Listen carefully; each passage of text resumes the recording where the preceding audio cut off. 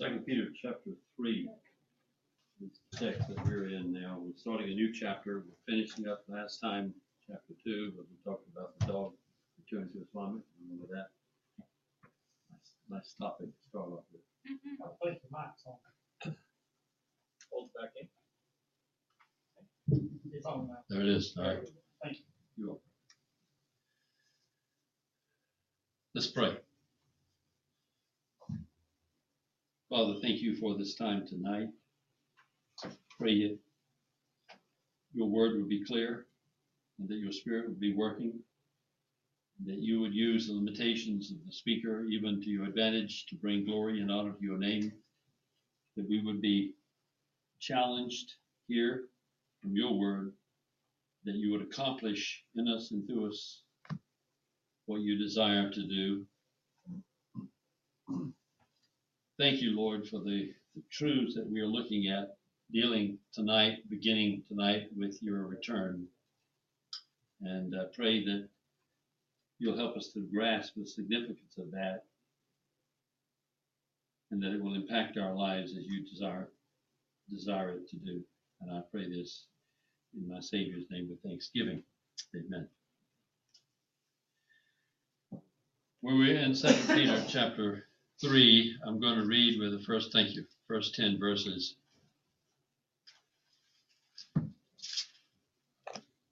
Peter writes, "This is now, beloved, the second letter I'm writing to you, in which I am stirring up your sincere mind by way of reminder, that you should remember the words spoken beforehand by the holy prophets and the commandment of the Lord and Savior spoken by your apostles. Know this, first of all, that in the last days mockers will come with their mocking, following after their own lust, saying, 'Where is the promise of his coming?'" Now, this question there kind of becomes the stimuli for this whole topic of the Lord's coming, as he's going to be discussing that. So that kind of introduces us. They come with their mocking, saying, "Where is the promise of his coming? For ever since the fathers fell asleep, all continues just as it was from the beginning of creation. For when they maintain this, it escapes their notice that by the word of God the heavens existed long ago, and the earth was formed out of water and by water, through which the world at that time was destroyed, being flooded with water. But by his word the present heavens and earth are being reserved for fire, kept for the day of judgment and destruction of ungodly men. But do not let this one fact escape your notice, beloved, that with the Lord 1 day is like 1,000 years, and 1,000 years like 1 day. The Lord is not slow about his promise, as some men count slowness, but is patient toward you, not wishing for any to perish, but for all to come to repentance. But the day of the Lord will come like a thief, in which the heavens will pass away with a roar, and the elements will be destroyed with intense heat, and the earth and its works will be burned up." And we'll stop there.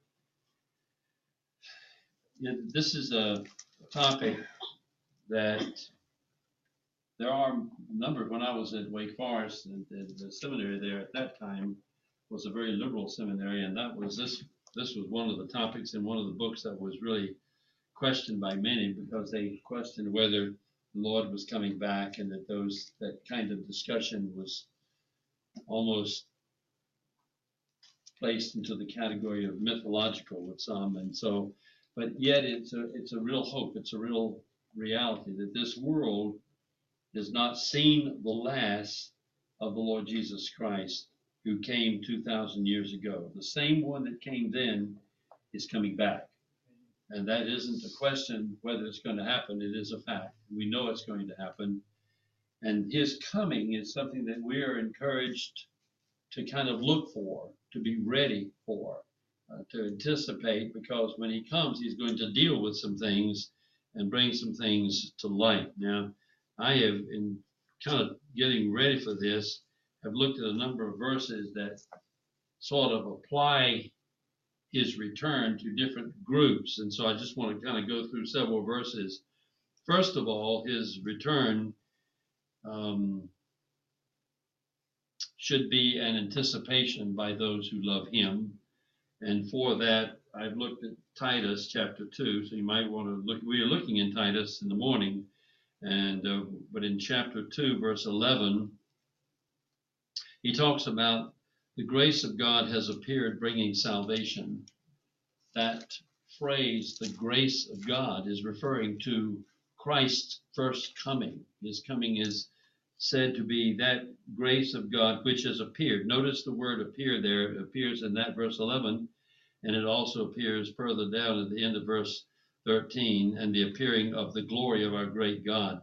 That his coming is something that is visible and is something that is manifested and can be seen.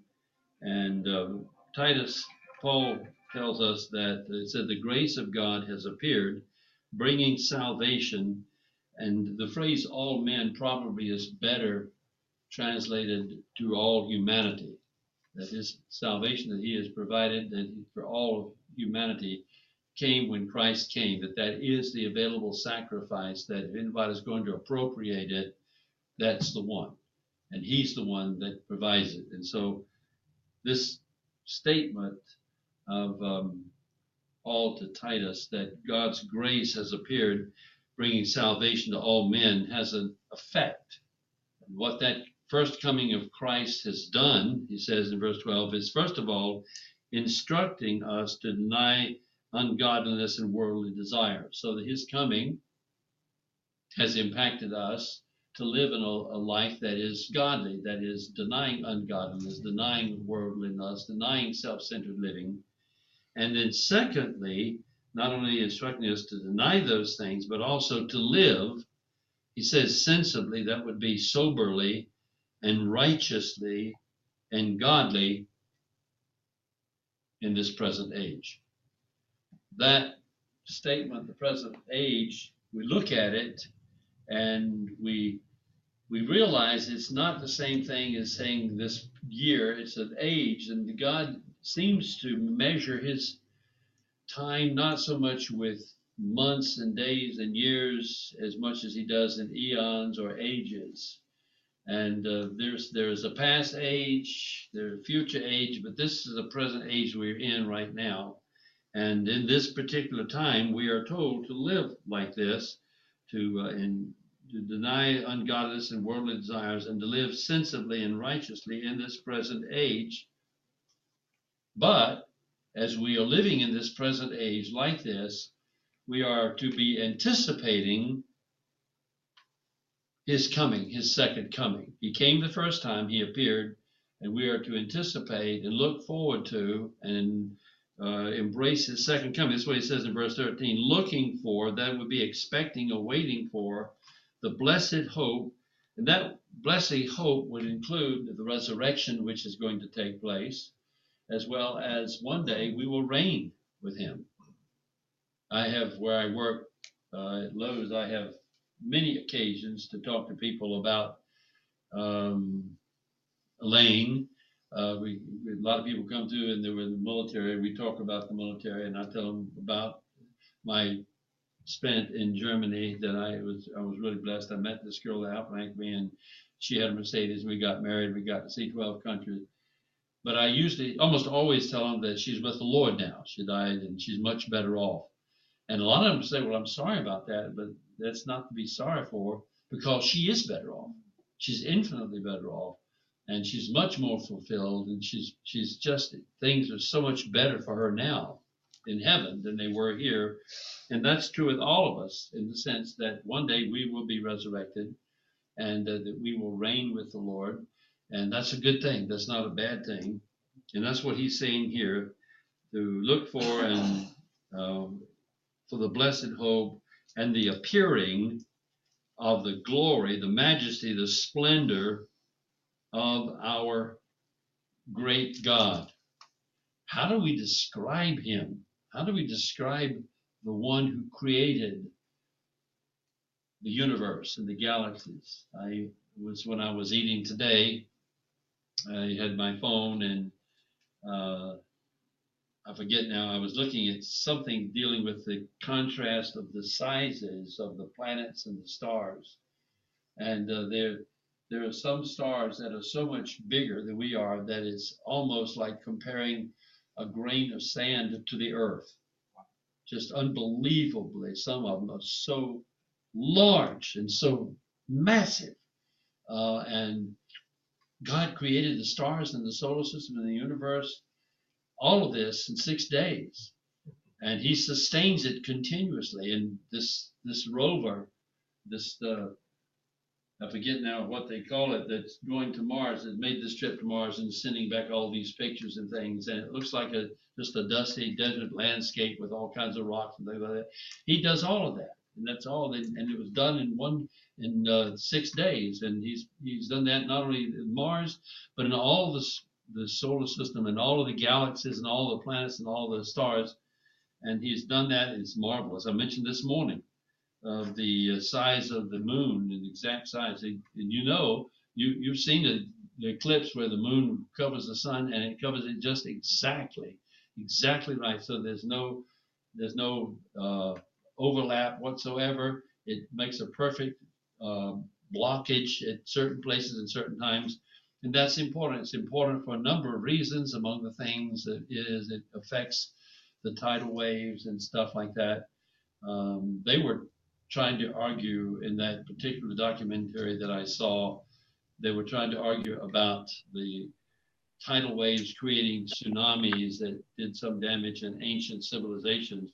But in doing that, they talked about the moon and the effect that the moon has on the tidal waves. And it does have a real big effect. And it's a very important effect. It really is, makes a big difference. We would have, the oceans probably would be stagnant if it wasn't for the moon moving and going around at exactly the right space from the earth. And another thing that they talked about was that in comparison to the rest of the planets, our moon is very large compared to all the rest of the moons and the rest of the solar system. They are very small compared to their planets. This one is very large and is pretty close to the earth, and it has just the right effect and just the right pull and everything. And all of that is planned by God, and he makes it exactly right. It's amazing. And so here is this one who is the anticipated return, the Lord of glory who comes back. And we look for the blessed hope. We look for his appearing, the appearing of his glory and the glory of our great God. Just notice this also. This is so we struggle with words to describe this, at least I do. But we're appearing of the glory of our great God and Savior, Jesus Christ. This way of saying that he's God and he's great and his appearing is glorious. And he said in John 17, he wants us to be there to witness that, to witness his glory. And he wants us to be near. And he has spared no expense to take care of everything that is necessary so that we can go. We have probably, if it works out, a conference we're going to be going to down in Atlanta in October, the beginning of October. And when you get near a time like that, I know that Pete does that. He likes to get everything organized and everything, schedules lined up and everything. But I like to make a list of what I'm going to bring. And I try my best not to remember to bring a toothbrush and paste and a razor and my cell phone and the charger. Don't forget the charger and my laptop, and extra socks and underwear and handkerchiefs, just stuff like that. And but the Lord, he gave himself to redeem us, and he provided everything necessary for us to spend eternity with him. And not just to spend eternity with him, but spend eternity on an intimate basis with him. We who are the wicked, hell-deserving sinners that are rebellious are the ones that he has undertaken to provide for us so that we will be in his presence, forgiven, cleansed, and sanctified forever with him. We'll have the same address that he does in the New Jerusalem. It's amazing. And the Lord will have a body with the nail prints in it, and we will see him. We'll be able to talk with him. It is astounding, the vastness of the difference and the provision that he has made. And so here is the Lord. He's talking about seeing him, his great glory. He is the one who gave himself for us to redeem us. That redeeming us, the phrase there means to buy us back. That we were sold in slavery. We were like a slave, really. And he bought us back with his own life, his own sacrifice. And I honestly have a hard time with that, because there's really nothing in me that's worthy of something like that. And there's nothing in you really that's worth a sacrifice like that. And yet he did it. And he did it for his purposes and for his plan. And we are the beneficiaries of that. And we already are the beneficiaries of that. We belong to him, and that his plan and his provision is unfolding even as we speak, and it will unfold continually for the rest of eternity. And so this is the first return that he came, gave himself to redeem us from every lawless deed. One more part of that verse says, he came to purify for himself a people for his own possession, which means he came to purify, to make clean a people, clean us up and make us a people that were clean as his property. We belong to him. Not because we chose him, but because he chose us. That is astounding. That is astounding. And he chose us to be a people of his own possession, to be zealous for good deeds or good works. We mentioned that this morning. So I guess one of the things that sticks in my mind is I don't want to belittle good works. If I want to be active in building the kingdom and being fruitful, like the parable of the sower, where you have only 4 soils, and only one is fruitful, the only one is real. If you want to be fruitful, be part of that real, be sure that you're part of that real group, that you've made your calling and election sure, then just seek the works that God has for you, works that he's prepared before creation for those that love him, and really seek to follow him. Pray about that. Make that a prayer. The works are everywhere if we're willing to seek them and really to follow through with them. There's plenty to do. All right, secondly, another passage I was looking at that not only talks about the anticipation that he is to his own, but also the application to the nations. This is another aspect of his coming back out to affect the nations. Matthew talks about that when he says, Matthew 25:31, but when the Son of Man, the two phrases, Son of Man and Son of God seems to point to the similarity of this one Son of Man as inheriting the likeness of his Father and the similarities of his Father as being like God. Son of Man seems to emphasize the fact that here is God who has become man. That he is definitely 100% man as well as 100% God. The Son of Man is a term that was used by the Lord for himself more than any other term by far. And so it says, when the Son of Man comes in his glory and all the angels with him, that would be something I'd like to see. That's going to be something worthwhile. And that's, you're talking about things to behold. That's going to be something to behold. We're talking about the turn of the Son of Man. Aaron and David. What is that verse? That's going to be Matthew 25, verse 31. When the Son of Man comes in his glory and all the angels with him, then he will sit. Where does the Son of Man sit? He sits on the throne. And it's not just a throne, but it's a glorious throne, or a throne of glory. And not only is it a throne of glory, but it is his throne of glory. It belongs to him. He's going to sit on that throne of his glory. And all the nations, we're talking about the nations, all the nations will be shepherded or gathered before him.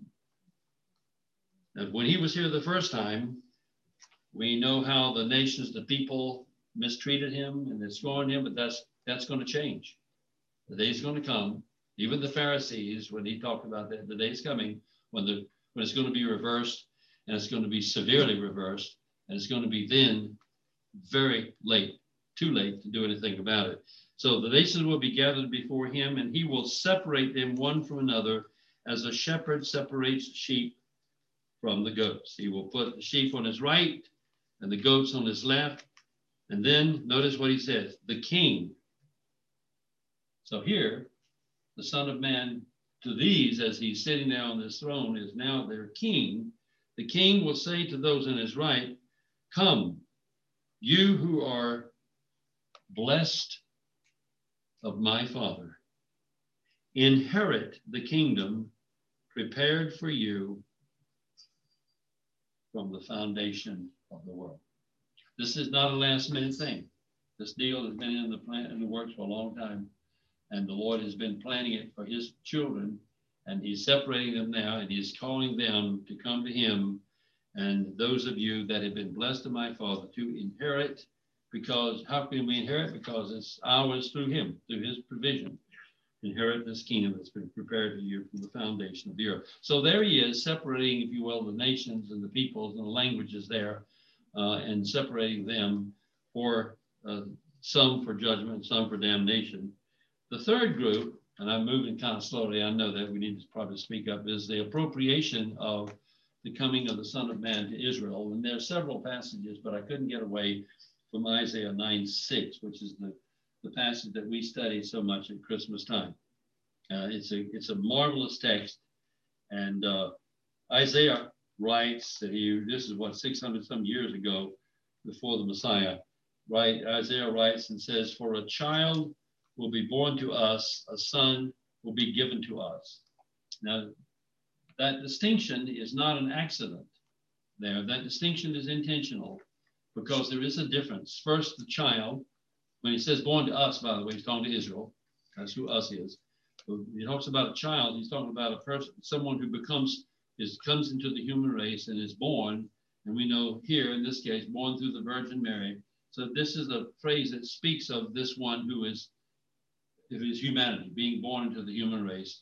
This child will be born to us. But then beyond that, the Son referring to what is like is God the Father, the Son will be given to us, so that he is delivered to the nation as the Son of God to them, Messiah, the anointed.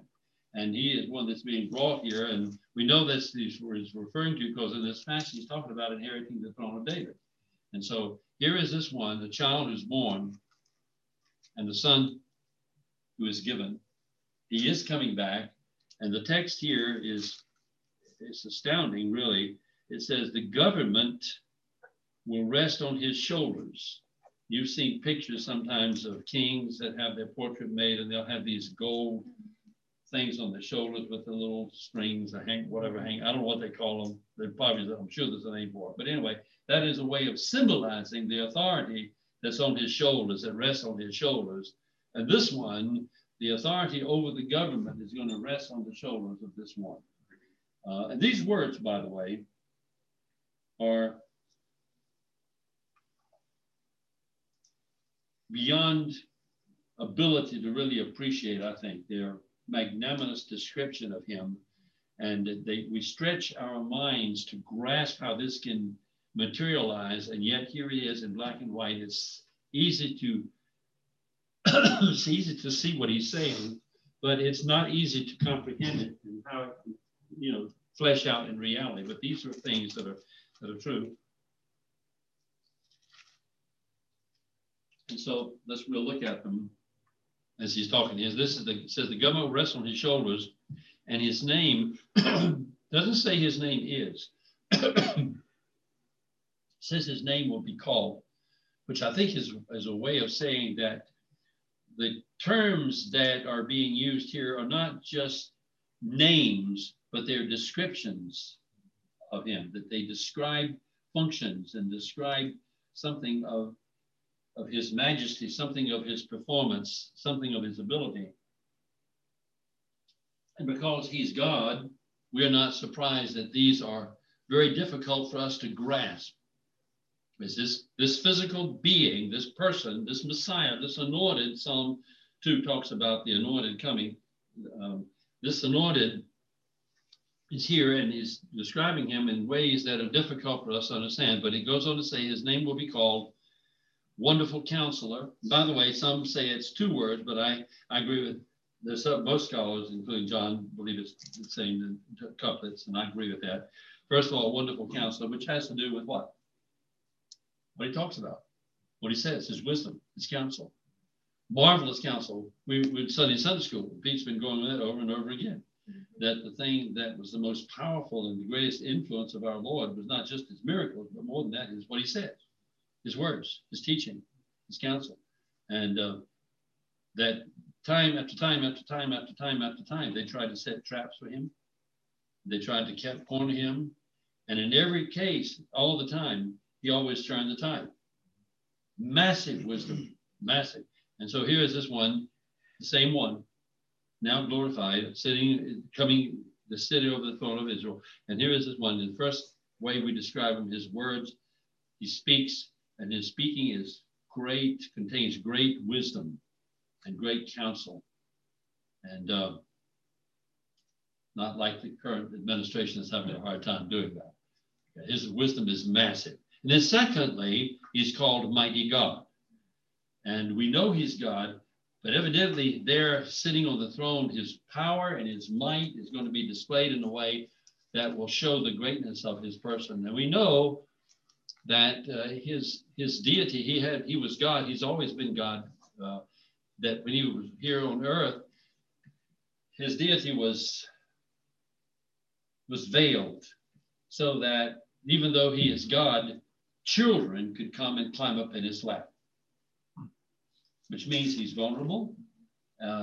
He was vulnerable. Peter could take him aside and correct him, and then Jesus would turn to Peter and say, get away from me, Satan. Turn to Peter. He used that same phrase to Satan at the temptation, get away from me, Satan. He used it to Peter, get away, get behind me. Peter was brash. Here's this fisherman, uneducated fisherman, taking the sovereign of the universe who created everything aside to correct him, to set him straight. And it really is rather humorous. But the Lord is that vulnerable. It's astounding how vulnerable he is. And so he is called Mighty God. And I think that means perhaps that we will be more aware of who he is then, even than they were when he was walking then. The disciples said when he became flesh that we beheld his glory, his contrast, that he was full of grace and truth, and that his greatness is seen in this contrast, and that he was gracious, and yet he was also absolutely correct and true, sticking to the facts. There's no deceit found in his mouth. Even when it was uncomfortable, he would say what needed to be said at the right time and in the right way. And many times it rubbed people the wrong way. The scripture does say, by the way, that if we live godly lives, which means if we live like Jesus, we're going to suffer persecution. If we live like Jesus does, that we said the things when they need to be said like he does, which I very frequently will, if there's something going on, I may kind of skirt the issue or whatever. Jesus didn't, but it doesn't build walls of affection when you are saying some things. And yet Jesus was loving and kind, and he said the things he said out of love, with a good heart and a good motive. And so he's Wonderful Counselor, he's Mighty God, his Eternal Father, which I think just speaks of the fact that we're going to be aware that he is going to be there forever. And it does say he's going to establish his throne forever. And so here he is, once and for all, from the Father being one who cares for people, having a loving concern for his children, taking care of them, providing for him. And he is eternal in that sense. As I said, it's hard to put that into focus there, but that's what the text says. And the text doesn't stumble. It's not a difficult passage to see. And so here he is, Wonderful Counselor, Mighty God, Eternal Father, and Prince of Peace. He's going to reign over Israel, and the warfare that they're having now, and they've had skirmishes and conflicts for centuries, but that one day is going to end forever. In fact, it goes on to say there will be no end, not just to his government, but to the increase of his government. And there will be no end of his peace, the increase of his government or of peace. On the throne of David, this is a picture of the earthly throne, the throne of the real lineage, the line of David. On that throne and over that kingdom, he is going to sit, and he's going to sit and establish it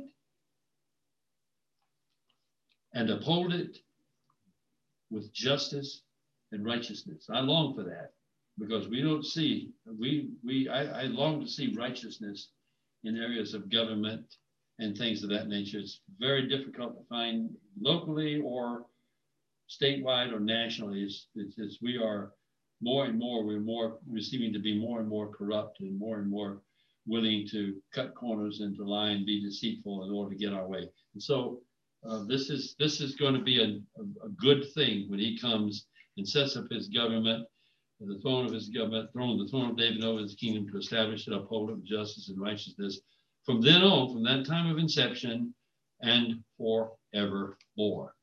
And the zeal of the Lord of hosts will accomplish it. So he's coming back, and he's coming back for his own. He's coming back to relate to the nations. He's coming back to sit on the throne of David over Israel. One more verse, which Peter talks about in 1 Peter. What we can ask, what does this mean for us today, his coming back? What does the impact that have with us today? Here's Peter. And do you remember when Peter was writing his first epistle, he was writing to believers that were suffering. They were scattered throughout Pontus, Galatia, Cappadocia, Bithynia, and they were suffering, and they were suffering great. And Peter was telling them that suffering is not unusual, but that's going to end one day. This passage is a passage that talks about that. It says, beloved, do not be surprised. This is 1 Peter 4:12. Do not be surprised at the fiery, that's a strong term that speaks of torturous ordeal, at the fiery ordeal among you, which comes upon you for your testing. So here are things that are coming to them, and they are being tested as though some strange thing were happening, as if this is something unusual. It's not unusual that God's people are tested, but to the degree that you share in the sufferings of Christ, Christ was here, he suffered. And the enemy attacked him, the Jews attacked him, and everybody attacked him. But when he ascended, died, was crucified, and ascended to heaven, they couldn't attack him anymore. And so they attacked his people, his church. And the anger of those who are his enemies now are aimed at those who are people, including us. We don't suffer a lot here, but we may be suffering in the near future. But we see a small amount of suffering. But in China and other countries, in nations, the Islamic nations and Muslim nations, the suffering is much higher. But they will attack God's people because they can't get at Jesus. And that's kind of what he's talking about here. He says, but to the degree that you share in the sufferings of Christ, keep on rejoicing, so that also at the revelation of his glory, the unveiling is what that means, the unveiling of his splendor, of his glory, when he comes back, you may rejoice, and not just rejoice, but rejoice with exaltation, to really exalt and be joyful and happy and glorious. You may rejoice with exaltation. If you are reviled for the name of Christ, you are blessed, because, watch this, I love this, because the spirit of glory, of contrast, of greatness, the spirit of calm majesty and of God rests on you. That you're suffering for him, that spirit rests on you. And it gives a lot of grace to those who suffer at a time when they really need it. And it also is evident to those who are persecuting them. They can see the power that's in their lives, and they can see the strength that's there. Remember that in case you have to suffer, that God's grace and God's glory will rest on you, and it'll give you strength. That's an important thing to do. So there we are. Now in the prelude, I'm just going to read through it quickly. The prelude to that we didn't get into, but just started.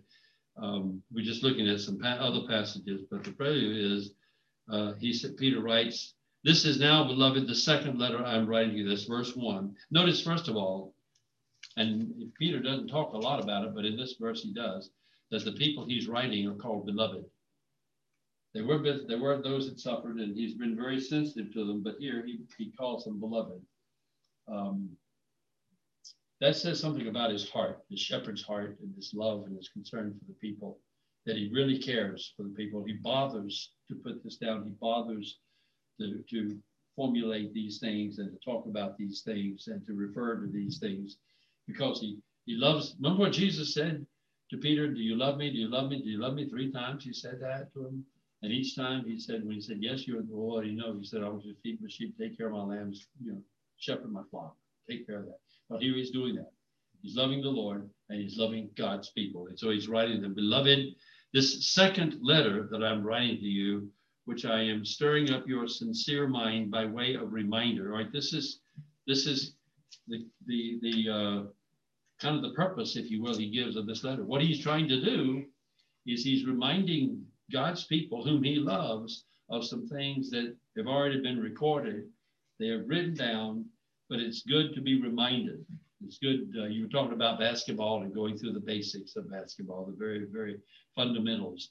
And I understand that, and that's very true. Who was the famous coach, and I don't remember his name, stood in the locker room one time and held up a football and said, gentlemen, this is a football. And he started with the very basics there, and that's a bad illustration, but it just illustrates that you start at the very basics, and that's kind of what Peter is doing. He said, I want to stir up. The idea of stirring up means to arouse from sleep or slumber. I want to wake you up.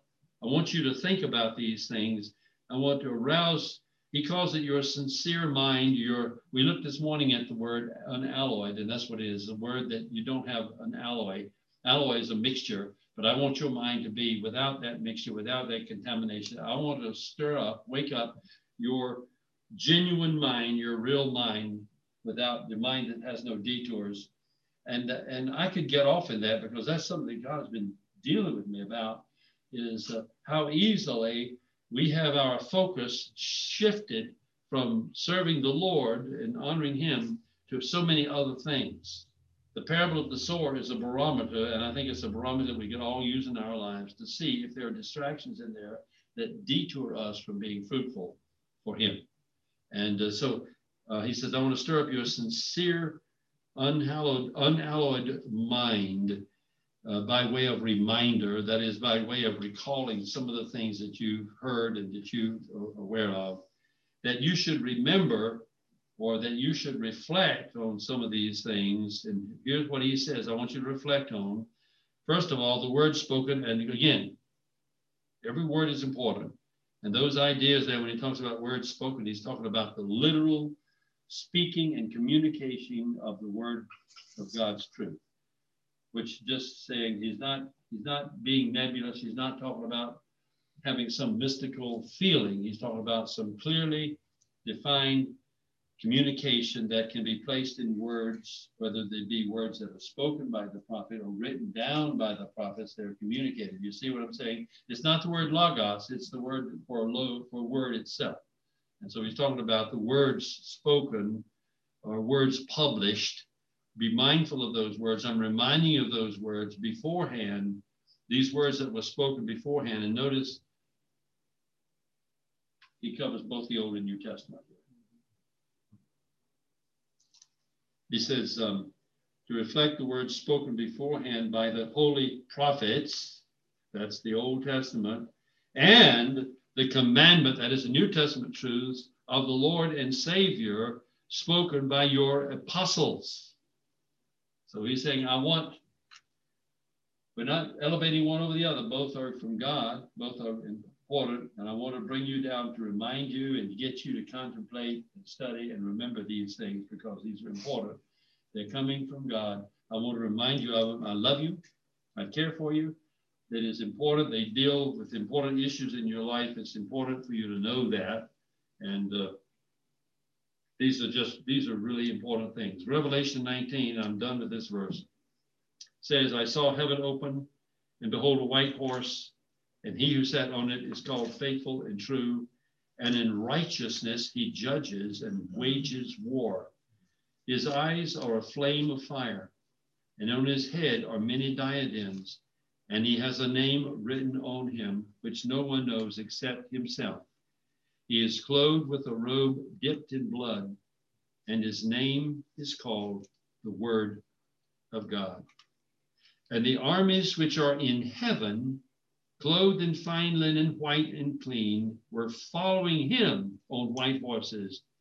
From his mouth comes a sharp sword, so that with it he may strike down the nations, and he will rule them with a rod of iron, and he treads the winepress of the fierce wrath of God, the Almighty. And on his robe and on his thigh, he has a name written, King of Kings and Lord of Lords. He is coming back, and he's coming back, and his coming is going to be, for the world, it's going to be a rude awakening, but for those of us who are his, that we're anticipating his hope, his joy, his anticipation, and I'm looking forward to that, and it's important that we be ready for that. Okay. Let's pray. Father, we thank you for the fact that you care for us. Thank you for the fact that you have provided for us, that you have not left us here alone, that your mercy, your spirit, your grace, your word is here. You instruct us in it. Help us to understand that, and help us to be looking for and hastening your return. I don't know all of the details about all the activities that are going to take place when you come, but I do know you're coming, and I do know it's going to be wonderful. And I thank you for it. And I thank you for Peter's passion here to encourage those believers who are suffering to look forward to your coming into the splendor of your glory, into your throne. Thank you for that. Thank you for the hope. Thank you for our blessed Savior who gave himself for us and the security that is ours because of it. And ask your blessing upon this week. And I pray in Jesus' name with thanksgiving. Amen.